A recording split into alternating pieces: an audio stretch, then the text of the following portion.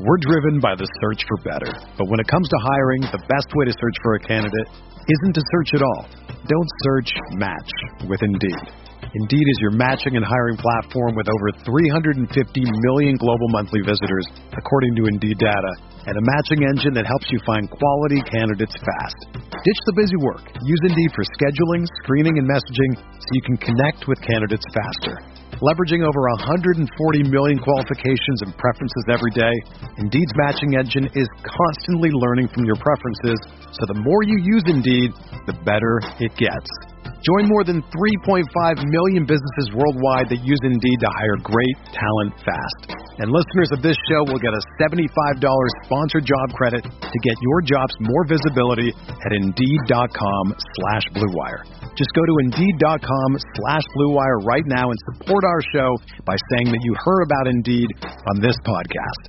That's Indeed.com/Blue Wire. Terms and conditions apply. Need to hire? You need Indeed.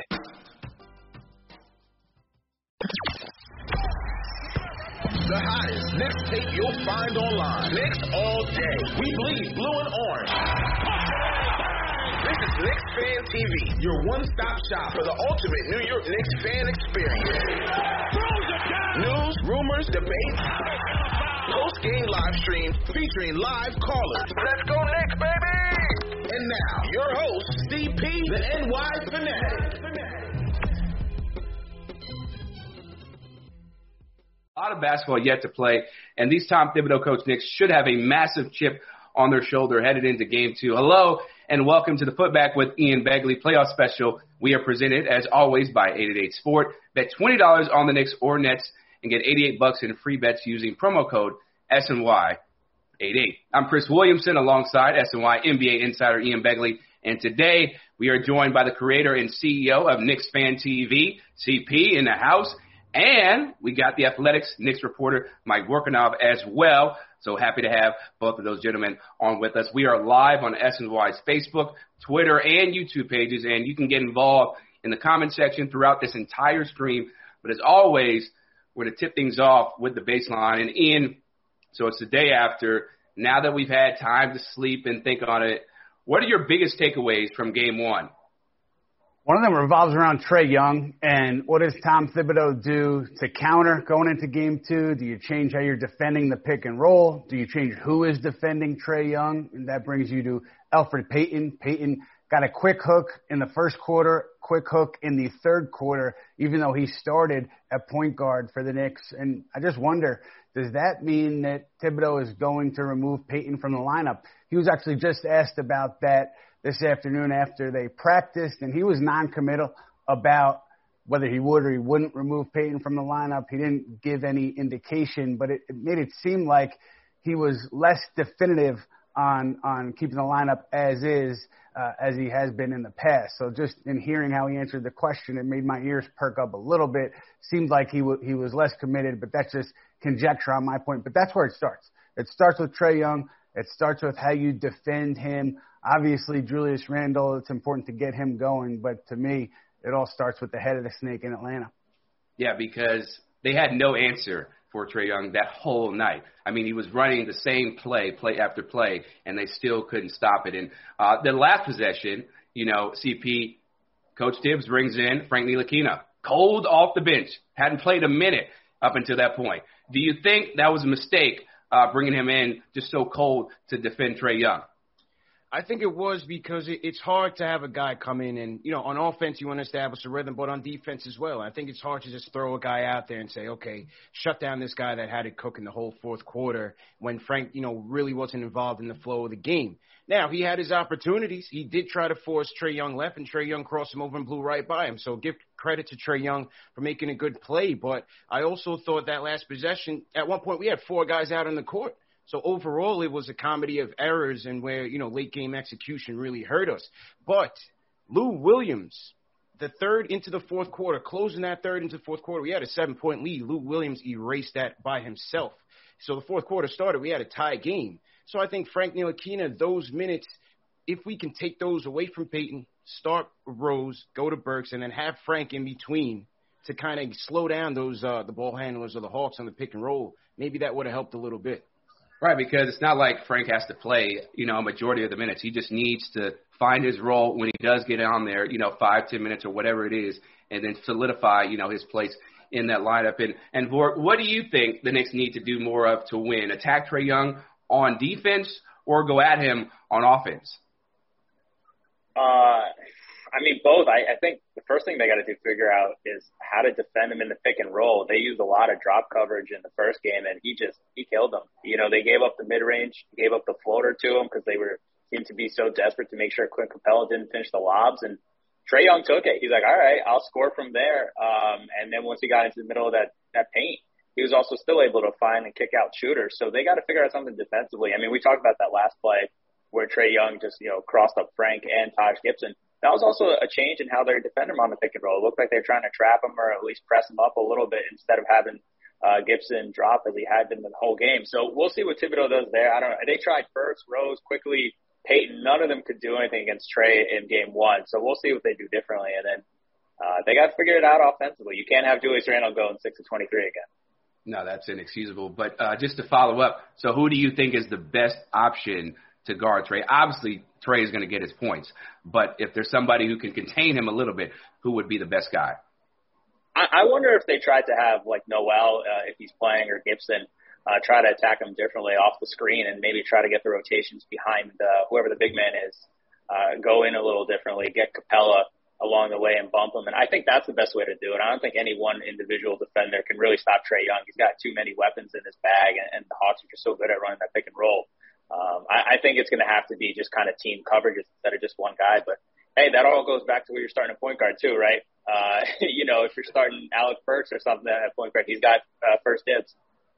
No, he definitely does. And remember to submit your questions for CP, Vork, and Ian in the comments. And Vork just kind of touched on it there a little bit. But the Knicks did a great job of keeping Trae off the line the first three quarters. The fourth, though, the Knicks got more fatigued, and you started to see Trae Young get to the line more. How can the Knicks really stop him from taking over again?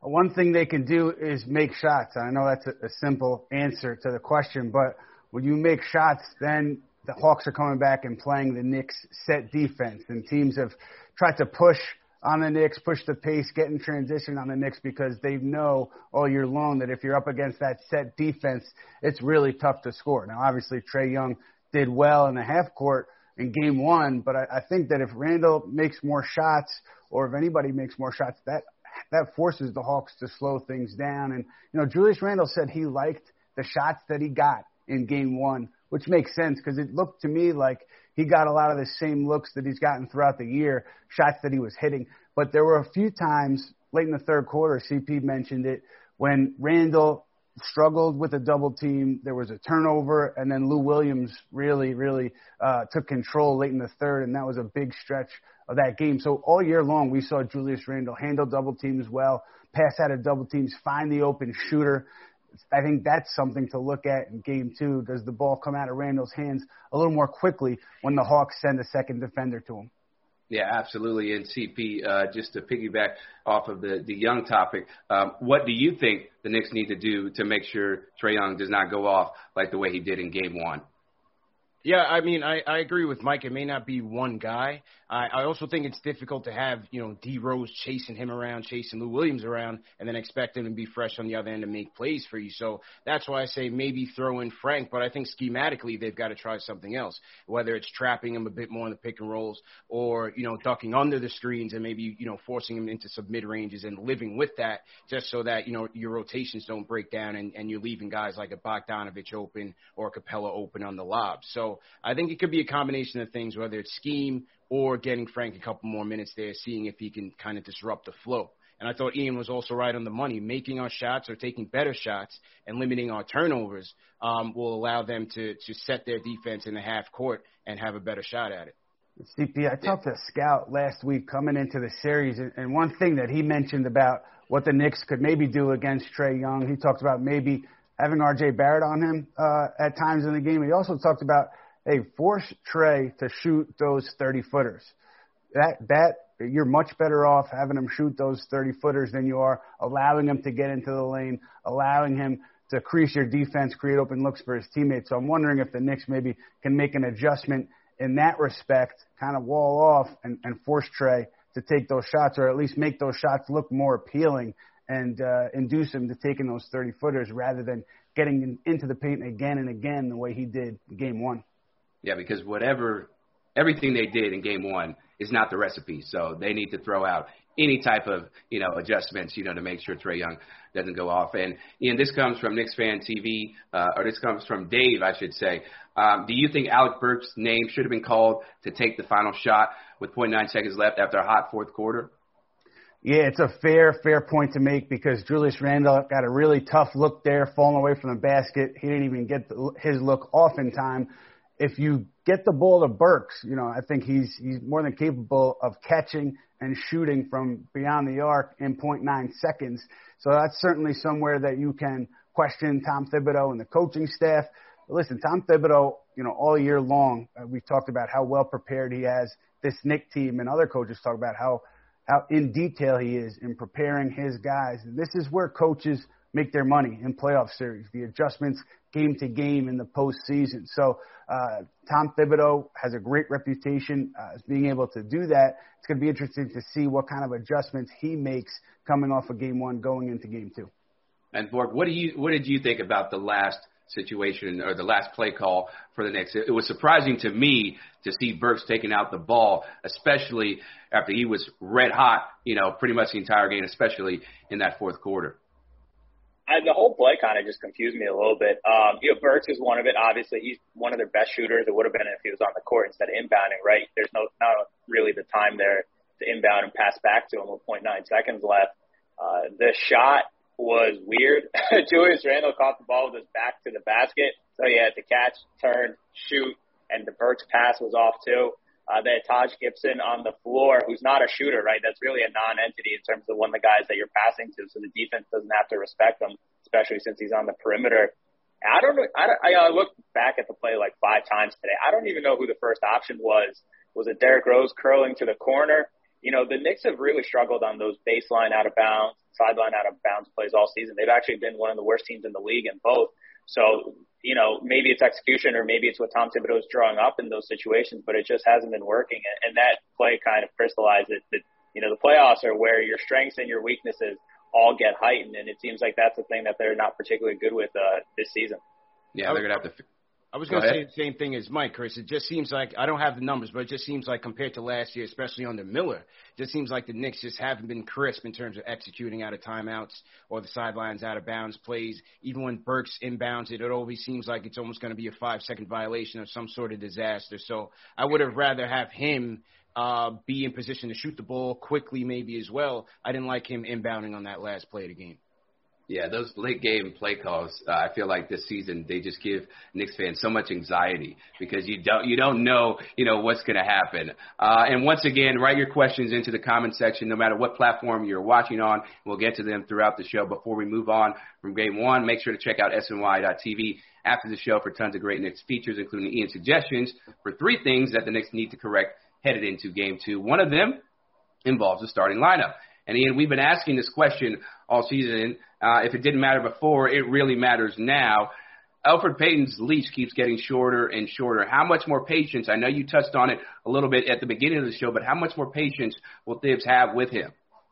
Well, if he had enough patience to start him Game 1, it seems like there's an allegiance or a loyalty there that fans on the outside probably can't understand. And so I think that there's something there. We don't know exactly what it is, but I do think that coming into this series, it would have been un-Thibodeau-like for him to make that lineup change going into Game 1. They were 16-4 in the last 20 games of the season with Payton as their starter, despite how he had struggled. So now we're in this series. I think it was always most likely that if you were going to see a lineup change, you were going to see it during the series. And Frank Ntilikina, it seems like the obvious choice. Whether he's in the starting lineup or you start somebody else and you put Ntilikina in your rotation to defend Trae Young, that seems like the answer.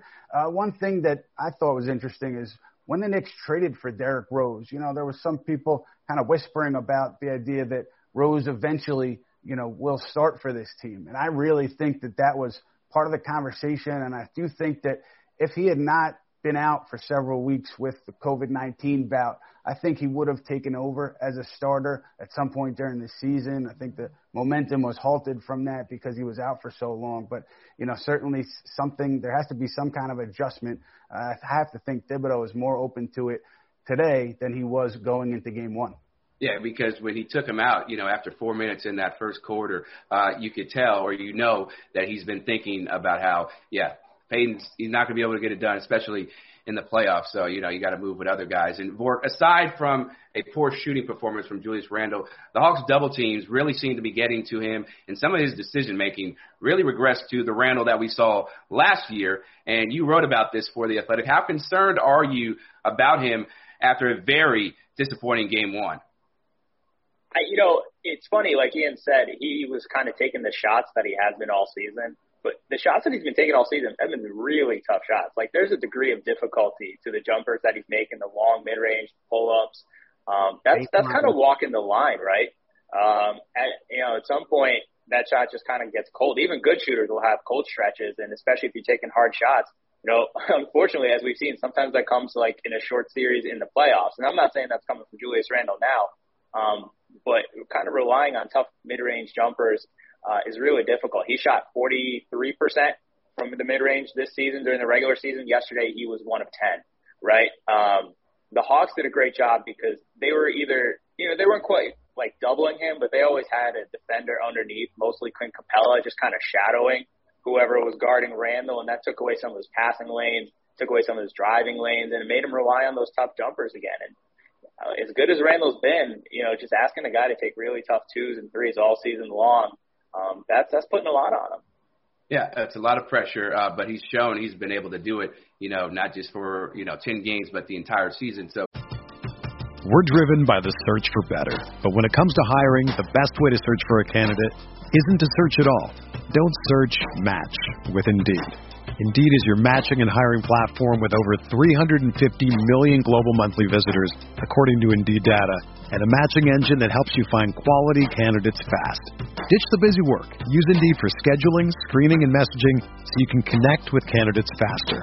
Leveraging over 140 million qualifications and preferences every day, Indeed's matching engine is constantly learning from your preferences, so the more you use Indeed, the better it gets.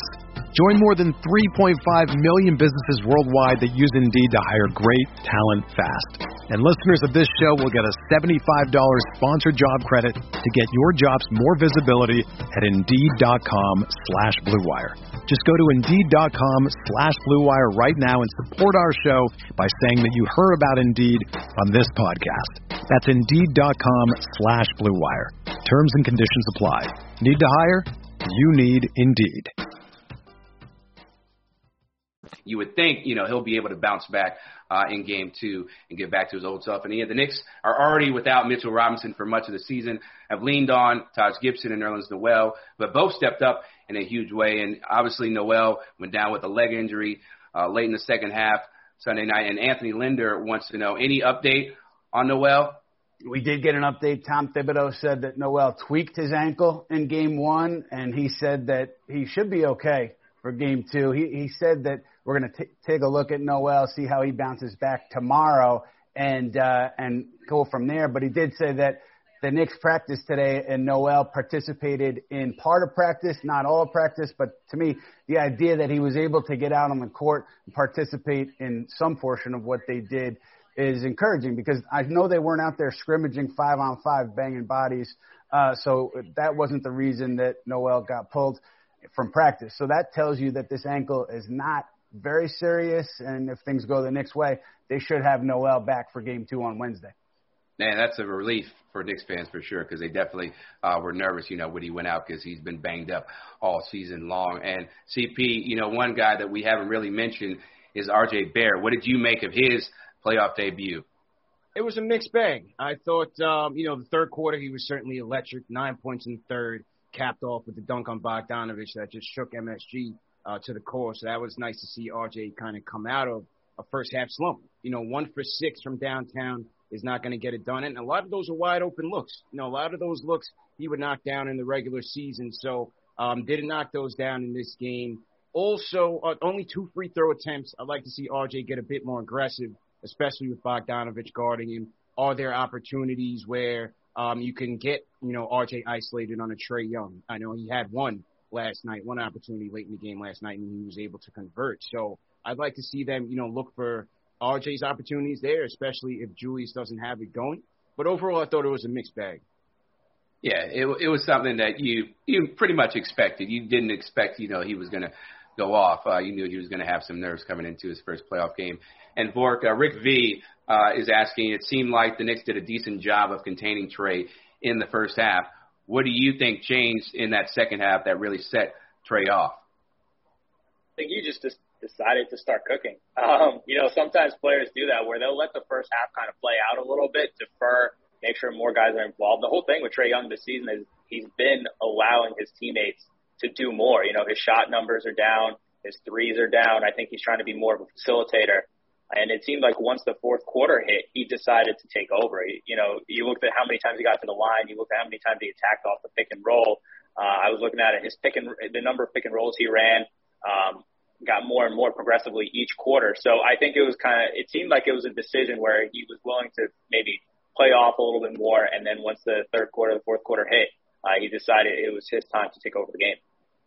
And the Knicks had zero answers for him in that fourth quarter. And Ian, we got another question from Alan Yu on YouTube. He's asking about a plan B in case Noel's injury gets aggravated. Assuming Noel is out for game 2, how confident would you be seeing Norvell Pell backing up Gibson at the 5? Do you think the game would be winnable in that scenario?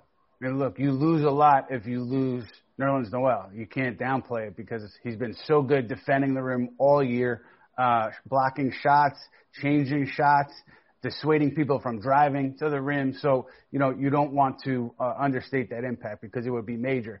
You go to Taj Gibson, who's been very solid all year as a backup, but, he starts, and then Norvell Pelly, who is a very strong player, strong guy, can rebound, can defend, but just hasn't played it all this year, really. So there would have to be concerns if you're losing Nerlens Noel. Now, the way Tom Thibodeau addressed it today after practice, it didn't sound like they would be without Noel for game 2. But certainly if you lose him, that is a tough blow because he's been such an important part of winning for you all season if you're the Knicks. Yeah, he's been a really great rim protector for the Knicks team for the entire season. And Ice Trae got it cooking in the fourth quarter, especially in crunch time. Who do you think should be the primary defender on Trae Young in game 2? Frank Ntilikina, Reggie Bullock, Derrick Rose, Alec Burks, or RJ Barrett? Go to SNY.TV/vote now for this week's Fan Choice presented by 888-SPORT. Bet $20 on the Knicks or Nets and get $88 in free bets using promo code SNY88. And Ian, when we look at the big questions going into game 2, let's start in the first quarter. CBD92 on Twitter wants to know, what can they change besides the lineup, to have a stronger first quarter? I think it starts there. I don't know where else you would go outside of changing the starting 5 when you talk about starting the game better.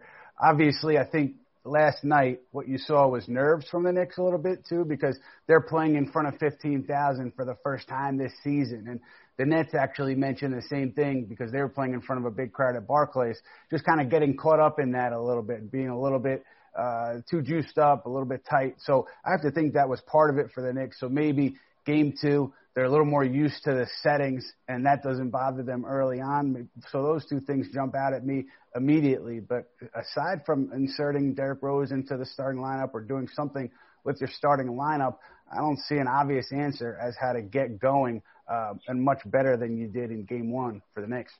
Right. And Vort, one of the things that Ian just brought up was maybe bringing Derrick Rose into the lineup, to get things rolling a little bit more. What kind of adjustments do you think Tibbs will make from game 1 to game 2? Well, that's the big one, right? The Derrick Rose, Julius Randle minutes have been where the money's at for the Knicks since Derrick Rose came over. I'd be interested to see if they kind of try to do things differently offensively for Randle, maybe less standstill isolation stuff. Put him in pick and roll, whether it's the ball handler or just, as the screener and trying to create shots for him that way. I wonder if they'll try to attack Trae Young a little bit more too, get him tired if they can. I was surprised the Hawks didn't do that with Randall with all the fours that they got and try to make him kind of get winded defensively. I wonder if the Knicks would try to do that with Trae in the first quarter in game 2. But, I mean, really that's about it. I think the one thing I didn't notice that much was them really putting the ball in RJ Barrett's hands in game 1 and letting him create a little bit off the ball. They gave him his chances throughout the season, but it looked like he didn't get that in game 1. So maybe that's something they can try as well. But really, I think what everyone's looking to is the point guard minutes. And if you don't trust Elfrid Payton to score and to create, it's a big hole to have a non-entity as your point guard and basically play 4-on-5 offensively. Yeah, that's a huge responsibility and a huge factor in, whether your team wins or loses. Make sure to submit your questions for CP, Borg, and Ian in the comments. And CP, the Knicks bench continued to shine against Atlanta with Alec Burks dropping those 27 points. D. Rose doing his thing. Even Obi Toppin and Emmanuel quickly made positive contributions. The Knicks bench outscored Atlanta 64-31 in Game 1. Combine that with the regular season series, the Knicks bench is now outscoring the Hawks by 70 points over 4 games. Could the Knicks second unit emerge as that X factor in winning the series, or do you see it going differently? I certainly believe it could. As a matter of fact, on my pregame show yesterday, right before I signed off, I was at MSG. I said this series and this game is going to come down to the bench. And that three-headed monster with Rose, Quickly, and Burks, and they combined for 54 points yesterday. Alec Burks was incredible. His playmaking, his ability to get to the basket, had a nice assist for Obi, who dunked on Capella.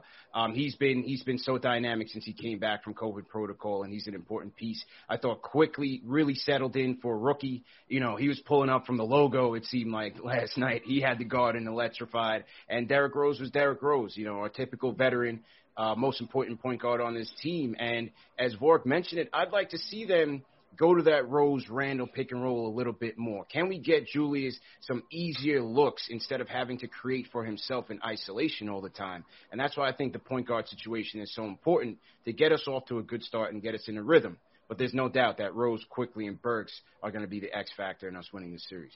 Yeah, a lot will be on their shoulders for the remainder of this series. And John Talento on YouTube wants to know, should Obi get more minutes if Randall is struggling again? I was surprised he got as many minutes as he got in Game 1. They flourished in those 8 minutes he played in the second quarter. Usually Tom Thibodeau doesn't let him go that long. If they can survive like 5, 6, 7 minutes again in the second quarter, like they did in Game 1, I think that's a win already. I think they were +4 in the second in the 8 minutes that Obi was on the floor for Randall.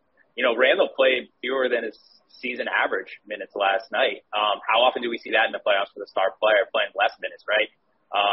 I don't think Obi can replace what Julius Randle does offensively. Like, he's just not the hub of an offense like Randle is. So I don't think that's the answer. But if you can just kind of even get him to break even during the time that Randle's not on the floor, I mean, I don't think you're replacing Julius Randle. You're just hoping for a regression back to the mean for him. Right. All right. And Ian, it seems like you have some updated information on Nerlens Noel. What can you tell us about the latest on that front? Yeah, just added info because, Tom Thibodeau said that he should be okay. And then I spoke with somebody who has knowledge of the situation, and they said that the injury was minor, the ankle injury is minor, and they reiterated that he should be good to go for Game 2. So that should be less of a concern for the Knicks, the idea that they should have Nerlens Noel. That's big for them, and the idea that you're not going to have to go to Taj Gibson as your starter, because that's, I don't think, the change in the starting lineup that Knicks fans are looking for. They're looking at the point guard to change and certainly not the center. So it seems like, according to somebody I spoke to, it was a minor thing, and he should be okay for Game 2. Oh, that's wonderful news for Nerlens Noel. And a few people on Twitter and YouTube, Ian, are asking about any possibility of Mitchell Robinson or Luka Vildoza making cameos in the series. What can you tell the people? Luka, no. I mean, barring like a rash of injuries or a bunch of Knicks being out because of COVID protocols, he will not be participating in this series. Mitchell Robinson, they left the door open all along here, and Mitchell Robinson, as of last week, had been doing work on the court, and he hadn't progressed to taking any contact or anything like that. So there are a couple hurdles that he needs to clear before he even think about putting him in a game. But the idea that he was progressing as of last week and they hadn't totally ruled him out leads me to believe that there's a chance that maybe he could be here late this series, early second round if the Knicks make it. And that would be a really great thing for the Knicks to have another rim protector in there in addition to Nerlens Noel. And CP, you were at the Garden last night, 15,000 strong, just going crazy. You felt the energy and how it affected the game. And Julio Mercado on YouTube wants to know if you think the Knicks will come out pumped, especially after Young's antics at the end of the game when he's telling Spike Lee and everybody to be quiet. Yeah, well, they have to. And Bleacher Report put that Young video up, and Reggie Bullock must have commented on it with a notepad and pencil emoji. So we got some bulletin board material. They got to step up. They got to step up and stop Young. Speaking of Bullock, he was off last night, and he's an important piece of the starting lineup. But it was no surprise because with Julius not getting it going and them two having such great chemistry, it was no surprise that Bullock got off to a slow start. He and RJ missed a ton of wide open looks. And so I believe all three of those guys combined for 15 of 47 from the field. And I think some of that was the energy in MSG early, man. It was electric before they even hit the court. And we talked about Nerlens Noel. Watching Nerlens on TV make those block shots is one thing, but watching him in person, when he met Collins at the Apex and blocked a shot in crunch time, the Garden, jumped through their seats. And so it was great to be back, great to have the fans back and more fans back, and hopefully it galvanizes the team for Game 2. Right. I think I got to ask CP something, Chris. I'm sorry. Yeah. I did hear a rumor from a source in the building that it was you and Jay Boogie and some of your Knicks Fan TV family that actually started the FU chant to Trae Young. Did you guys get that going? That's what I heard. That wasn't me, man, because that's a player that you're going to have to respect, and he could kill you for it, and he ended up doing it. But it was loud. It was loud in there. Make no mistake. Ian, you want to be a stand-up comedian? No, I'm serious. I heard people. They told me. He was the guy who started. I'm just reporting the news. Right, you're just the messenger. All right. So, Vork, King Deej on YouTube wants to know any possibility of starting Frank. I doubt it. I would say it's tough to see a guy who goes from getting last possession of each half minutes to starting. He's also doesn't give the offense that the Knicks need.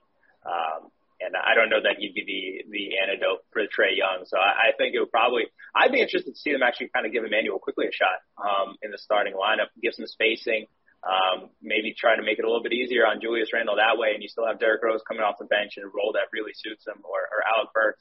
I think there's a few answers there beyond just Rose as a starting point guard, but I know Tom Thibodeau has his allegiances, so we'll see how all that plays out in the next, 48 hours or so. All right, guys. So we've talked about all the X's and O's, all the different, storylines that are persisting or continuing in this series after Game 1. So Vork, let's get right to it. What's your Game 2 prediction for between the Knicks and the Hawks? I think it'll be close again. I think it's going to come down to the final minute. I don't think you're getting 27 points from Alec Burks again. I think we may have one more game with the ball in Trae Young's hands and the decision, the game winner on the line there in the final minute. CP? We're on 115-110 Knicks, split the series, go to Atlanta, and start the whole series over. I'm hoping for a better performance by Julius Randle. I'm with Vork. It's a tall order to look for Alec Burks to repeat that performance. It was kind of a wasted performance last night. You'd hope they got the W, but an increase in play by Julius Randle should elevate Bullock, should elevate RJ, get the Knicks to a win, 115-110. What about you, Ian? What's your prediction? I give you just the reasons why I think Knicks fans should be worried, because Derrick Rose was phenomenal in Game 1, and they didn't get a win. And Obi Toppin gave you something Game 1, they didn't get a win. Emmanuel Quickly was great in limited minutes, they didn't get a win. I don't think you can count on Burks and those guys playing as well as they did. So it has to come from Julius Randle. And I think if he starts to play better, you get Reggie Bullock going, as CP said. I think the Knicks will right the ship. I think they do win Game 2, and you're locked in at 1-1 going down to Atlanta.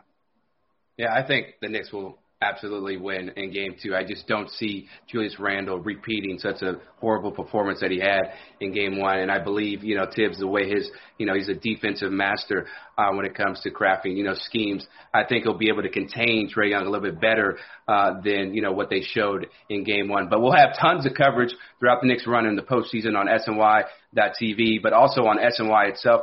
Ian Begley and myself are bringing the Putback to Geico Sports Night during the postseason, reacting to each game and so much more. So be sure to watch Sports Night every night at 11 p.m. or after Mets postgame.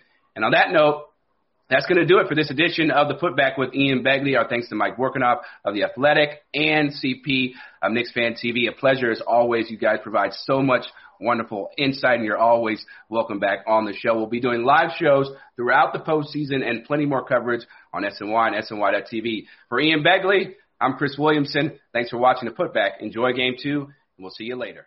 Whether you're a world-class athlete or a podcaster like me, we all understand the importance of mental and physical well-being and proper recovery for top-notch performance. That's why I'm excited that Unified Healing is sponsoring podcasts on the Blue Wire Network. Unified Healing is a new and super innovative global network of wellness centers powered by Energy Enhancement System, or EE System. If you haven't heard of the EE System yet, then you'll want to listen up. This technology promotes wellness, deep relaxation, purification, and rejuvenation. Wherever you are across the globe, access to a center is easy and affordable. Interested in experiencing the EE System technology for yourself? Go to unifiedhealing.com/bluewire to learn more and find a center near you. That's unified, UNIFYD, healing.com/bluewire. No material or testimonials on the Unified Healing website are intended to be viewed as medical advice or a substitute for professional medical advice, diagnosis, or treatment. Always seek the advice of your physician or other qualified healthcare provider with any questions you may have regarding a medical condition or treatment and before undertaking a new healthcare regimen, including EE System.